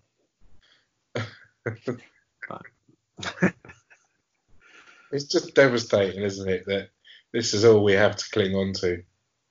Yeah, I know. That was, when we got to the 2016 Euros, that was all this being lifted from our shoulders, wasn't it? Mm-hmm. And still a slim possibility that the next Euros, if they're ever played, that Hungary can get in if they can get past Bulgaria. Yeah, and do you know what? They've got a real good chance of doing that. By chance, I mean Bulgaria are pretty much like the same as Hungary are now, because mostly domestic-based players, aren't they, that are in that team? They've had some horrible results. I think that's a game we could definitely get something from. Yeah, definitely. Did you see I saw Bulgaria play against England. Do you know that game when the Bulgarians are being really racist? Yeah, yes, it. Yeah. Mm-hmm. They were like away from the football, away from the stands. They were awful. Like they were like San Marino bad. They were shocking. Mm-hmm. And if they play anywhere near like that, like Hungary will beat them 3 or 4. They probably won't be that bad again. And they maybe like what was going on in the stand was like in their heads a little bit, but they were shocking, really bad. Gail, if you're watching here at the end, if you're watching this game, that was a Dosgo penalty, I think. I think that was Hiraguchi who had just gone through seemingly free from the last defender, and he gets hauled down, no call again. So that should have been 13 goals for Hungary. I mean, it's amazing. Completely switched off at this point. England have barely been in Hungary's half for the last 20 minutes by the looks of it. Yeah. And this isn't even one of our. Don't get me wrong, it's a fantastic performance, but look at what we went on to do at the World Cup, and they were arguably much better performances than this as well. Mm-hmm. Just completely annihilating teams, like in real, not friendly, in a World Cup, and big teams as well. and we were just destroying them. Yeah, literally. At what point do you think England are just saying, it's just a friendly? Yeah, probably. Let's try not to look like we really care, because we're going to get hammered anyways, and we can do plausible deniability by saying it's just a friendly. No, I don't think that happened, but still, I mean, it's really that bad at this point. It's a shame. I'm just looking on Footballia, and they haven't got any of the World Cup games on there, which is annoying. I don't know if you've got Amazon Prime, but they've got all the World Cup films on there. Nice. You can look back at the 54 one and everything. They're really, really good. Really, really good to watch. Sweet. I think even the 66 one's got our group games at Everton and all that on there as well. But yeah, they're definitely worth. If you've got Prime, have a look. If not, I'm sure I can sort you out of a login. Yeah, that's something that that people like. When Brian Glanville said, I thought Brian Glanville was supposed to be a class writer. Brian Glanville says, "Oh yeah," and then Hungary disappeared after the after that game, after the '54 World Cup, and basically were never seen again. That is not true at all. In the '60s, Hungary went on to win another Olympic gold, and in the '60s, Hungary was still good. In that tournament, in '66, Hungary knocked out Brazil in the group stage. And Brazil had won the World Cup before that. And then ended up losing to the Soviet Union in the quarterfinals. So if that's disappearing from international recognition, then Jesus, look, what would he call us now? Yeah. Oh, he only made the World Cup last 8 in 12 years later. Hungary. And none of them players would have been around back then. A new squad was regenerated. Hungarian football was still relatively decent until 70s, 80s. They were still, like I say, they won another Olympic gold.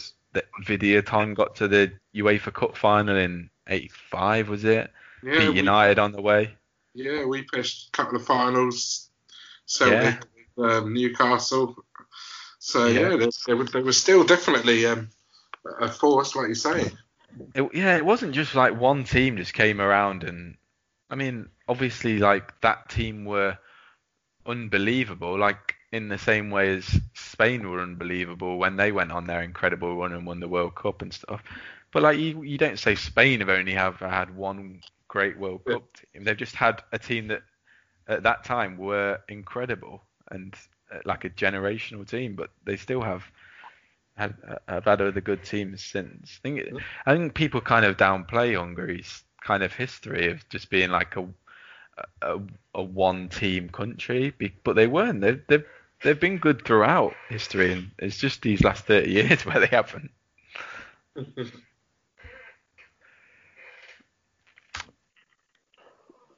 Well, this game is about to come to an end. I feel like there's one more question from that Andros Sergo. He said, "Oh yeah.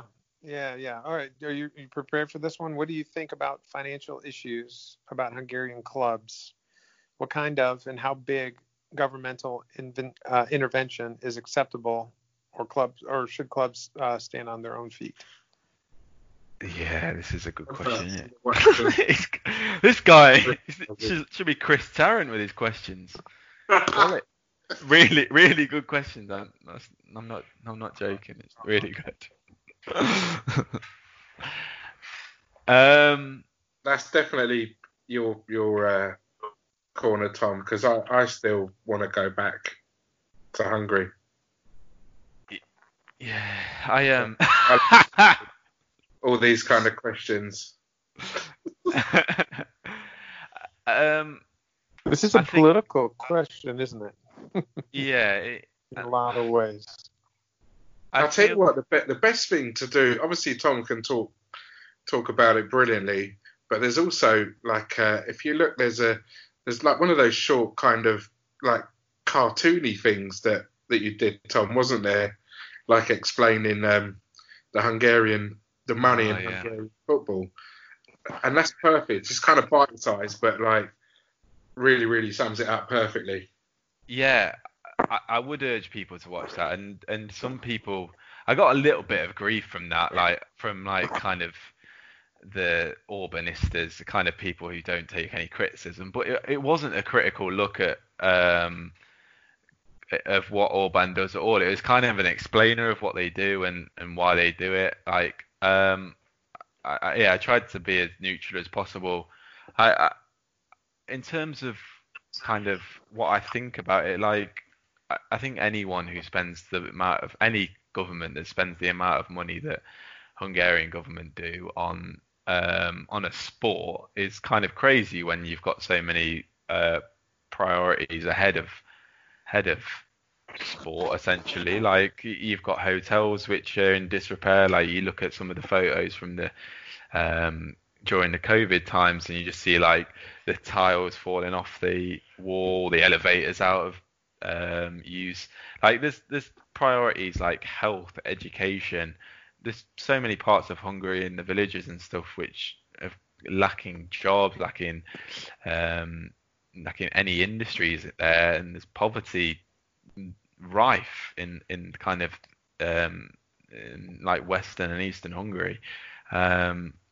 I think there's just so many priorities where money should be spent first. But I mean, in terms of what it's done for Hungarian football, it's changed it completely. Like I said on the last pod, it's taken Hungarian football to a new level. Certainly to what it's seen for maybe the past 20 years, which is, I guess, a good thing. But I mean, I'm obviously a massive football fan, so don't want to be saying, "Oh, I wish it was spent elsewhere." When that's probably a bit like hypocritical of me to say that when I basically consume it all. But I mean, there are more important things than football, which it should probably be spent on. But it's hard to kind of put that argument across, I guess, isn't it? Unless you kind of step away from it and say, "Oh, I left Hungarian football because I left watching Hungarian football because of the money that's been spent, and I should think it should be spent on the health system." And well, yeah, I mean, I guess everything should be, shouldn't it? But that's not the way that the world works, really. It's just like it's putting a Ferrari body kit on a Fiat 500. Yeah, It's literally. fantastic, but it's still an absolute pile of junk. Yeah. Sorry, the Fiat 500, of course, but it's just not. It'd be different if the demand was for it. Like I said before, it's strange if like Luton, my team here have got planning permission for a new stadium that's going to be built. It's fantastic, but the opposition for it was like a shopping centre that was in the middle of Luton. That was the only opposition for it that they had, and the rest of the town was just completely behind. Businesses, industry, everything was behind Luton having a brand new football stadium. It's just not like that in Hungary. It's not, because people are, like you say, everything else, social care, everything that's needed, the state of the roads. If you take a bus in some of them routes, honestly, you'll need a chiropractor at the end of it. It's horrific. But, the irony is you're going to be on that bus going past a brand new sparkly football stadium with 400 people inside it watching a top game. It's just not needed. It's clearly someone's getting rich off the back of it, and it's not the Hungarian football clubs. It's at top level that they're getting the money to do it. But we just, Hungarians, like the government seem to have this feeling that the outside world is looking at them and kind of like dripping at, look at what we've got, when they're not that stupid. But yeah, it's a shame. It's a real shame. And like I say, for me personally, I loved the history of all the old stadiums and everything like that were falling apart, but were adequate for the amount of people that were going to see it, to go and see the game. And these new stadiums just haven't done anything for Hungarian football. Arguably, all right, Fradi are a different kettle of fish, probably the only team that could have justified having a new stadium. But, even Szeged's got a brand new stadium. And what's next? Siefok having like a brand new stadium by the lake there. It's just nuts to me. Absolutely nuts. Yeah, it feels like they're, like you say, almost like manufacturing, trying to manufacture a football culture. Because I think Szeged's a really good point, because Szeged's what, the second biggest city in Hungary, Hmm. and I guess they're trying to just create this stadium to create a fan culture, essentially, get Szeged into the top division, or maybe we could make this previously NB3 team like a force to be reckoned with, like, and then we have like two, and then we have like another big club just comes through, like, but is that really gonna happen? But Like, you could go to Barcelona, you could go to Paris, and you could say, "Have you heard of Szeged?" And they go, "Oh yeah, the handball team, the famous handball team. Absolutely, yeah, we know all about them. What about the football team? What, they play football there? yeah, It's a handball town. yeah, it's It's not gonna change, is it? No, that's what they're all about. They're proud of that. It's fantastic. Whole country is proud of them. It's that's what it is. Don't try and don't try and put something there and manufacture something that doesn't need to be done. They've done so much in Szeged. Like, you look at their squad, like they've got. I remember Fraser used to love it in Levante Santa in goal. Yeah. They got David Moore, they got Alexander Jovanovic, Szabolcs Fargo used to be at Heerenveen, David Moll, who was like left back at Újpest, Peter Andorka, Grumic. They're in MB3. Like, they've named the club after Grosic, like to create like this historical feel to them. Like, did Grosic even play for them? No, he didn't. Didn't even manage him. Okay, the club's named after him, like a bit like Puskás FC. But like you say, they're a handball team, and you see in England a similar kind of thing happened with Wigan. Wigan is Wigan's a very rugby town, like very well known for its rugby league. Maybe not around the world, but certainly in England. Like, you go there and it's all rugby league. Like, the stadium was built for rugby league. Like, 25,000 seat stadium was built for rugby league. But then they got loads of money, and then they became a football club. They got their football club into the Premier League, but no one went to watch. Like, they couldn't, even in England, they couldn't change the culture of the town and get that away from being a predominantly rugby league town. So what chance have they got in Szeged of turning that town into a football town? I mean, if they do it, then fair play, and I'm going to look stupid, but I can't see it. So fair enough to say that money is not going to drive the culture.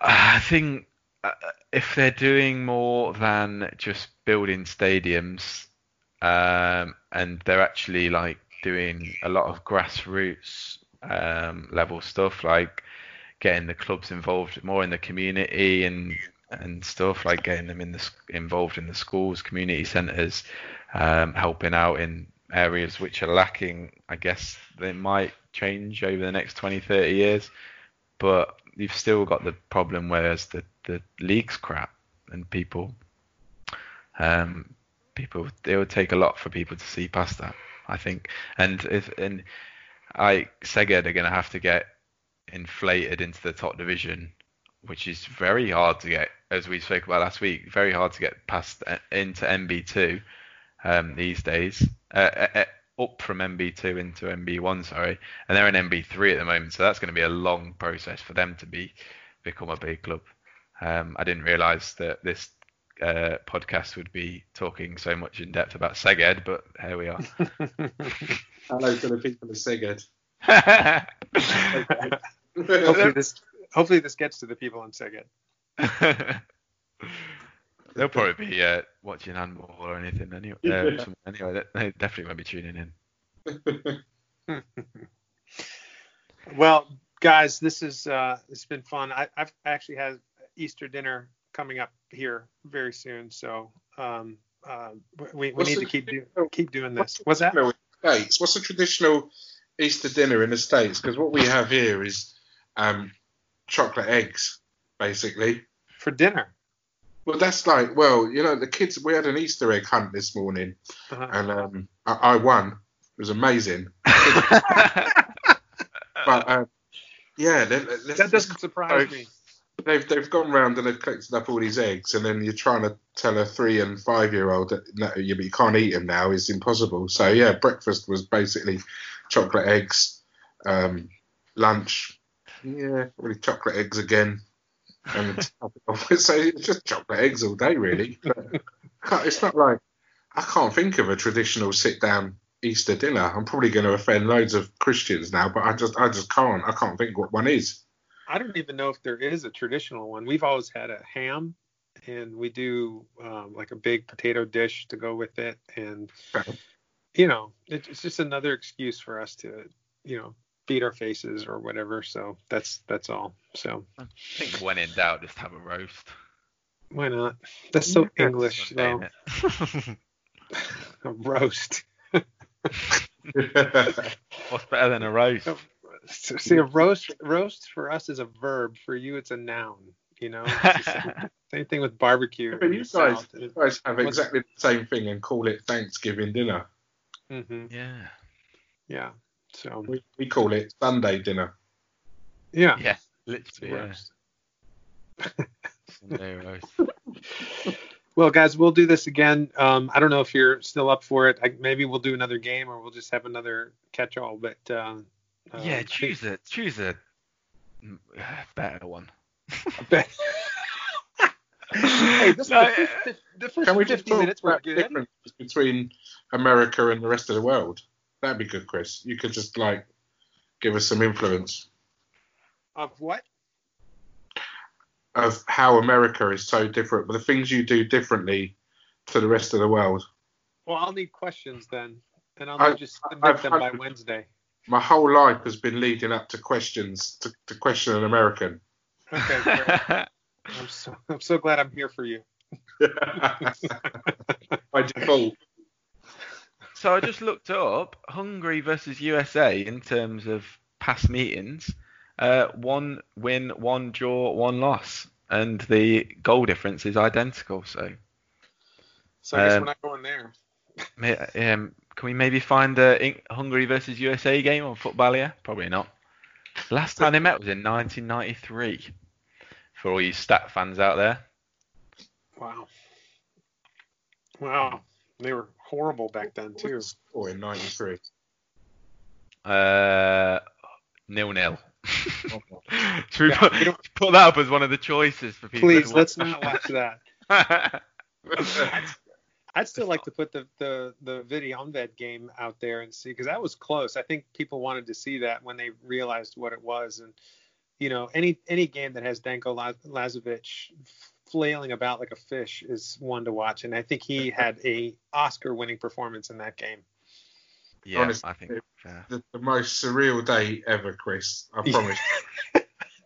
I'm still waiting for personal videos from you guys. I heard you had some really good ones after the game, and stole some food, and ran from the police, and I mean all these great stories that have come out of nowhere. I can't wait to hear them all. So we need to do that. You've not heard about the bad ones then, by the sounds of it. Mm-hmm. Okay. Yeah, but you guys were involved in the police, weren't you? Or security or something in the stadium? Yeah, but there was something with security when we met Groffy after, wasn't there? But I can't remember. We're allowed to say that, are we? If they vote for this game, you'll have to come up with it. And we don't care if you lie to us. Just make it interesting. Okay? Yeah, I mean, no one will be able to know if we're lying or not, to be fair. So we could just lie for the whole thing. No, and that cross that I produced for the winner was just magnificent. I can't believe that they allowed it after that, to be fair. But television is so slimming. Oh dear. All right, guys, this has been great, and we'll get back to it next week, and I'm sure we'll figure out what we're going to do. But thanks again for your time and wisdom and all that. So Great. appreciate you guys coming on. Absolute pleasure, Chris. Thank you. Okay. Go back to your dull lives, and we'll try to spark it up again next week.